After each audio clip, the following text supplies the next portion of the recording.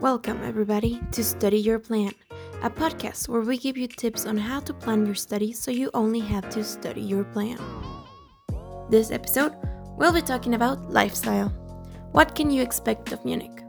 So for this, we'll go through some tips on what you can do, closing times, special events, and the very important topic of speaking German.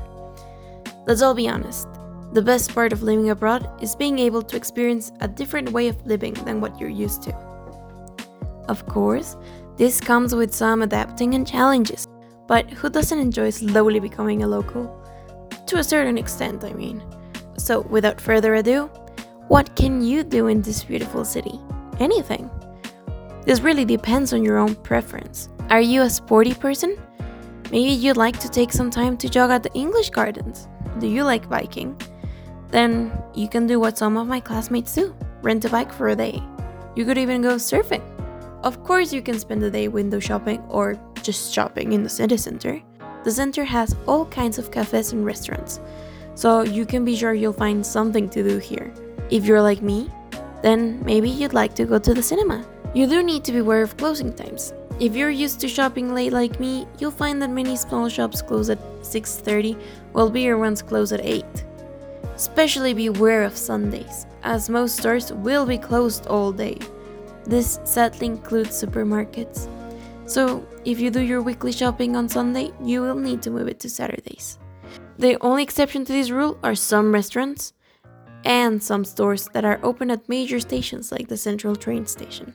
Talking about living in Munich, one always thinks about the Oktoberfest, which of course is one of the great events that happen in the city. The Oktoberfest, for those who don't know, is the world's largest beer festival and traveling fun fair. It runs from the end of September to the beginning of October. It is one of the highlights of the city. You can expect all sorts of things, from food, sweets, games, attractions, and of course, a lot of beer. Oktoberfest, however, is not the only event you can expect from Munich. It is the most famous one, but you will fall in love with the Christmas markets. Right for the season come the many wonderful Christmas markets around Munich. Be sure to try different snacks and the great mulled wine that will be sure to delight. Or if you prefer something less alcoholic, the Kid Punch is just as delicious. Now you might wonder, will I be able to enjoy my life in Munich without speaking German? Definitely. You get to talk to people there and learn about the culture, and you get to learn a language.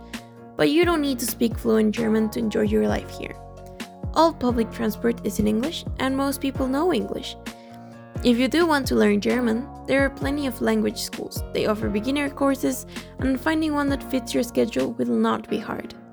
I will say that even if you don't take German lessons, it is best to learn basic vocab, just so you know what you're buying at the supermarket.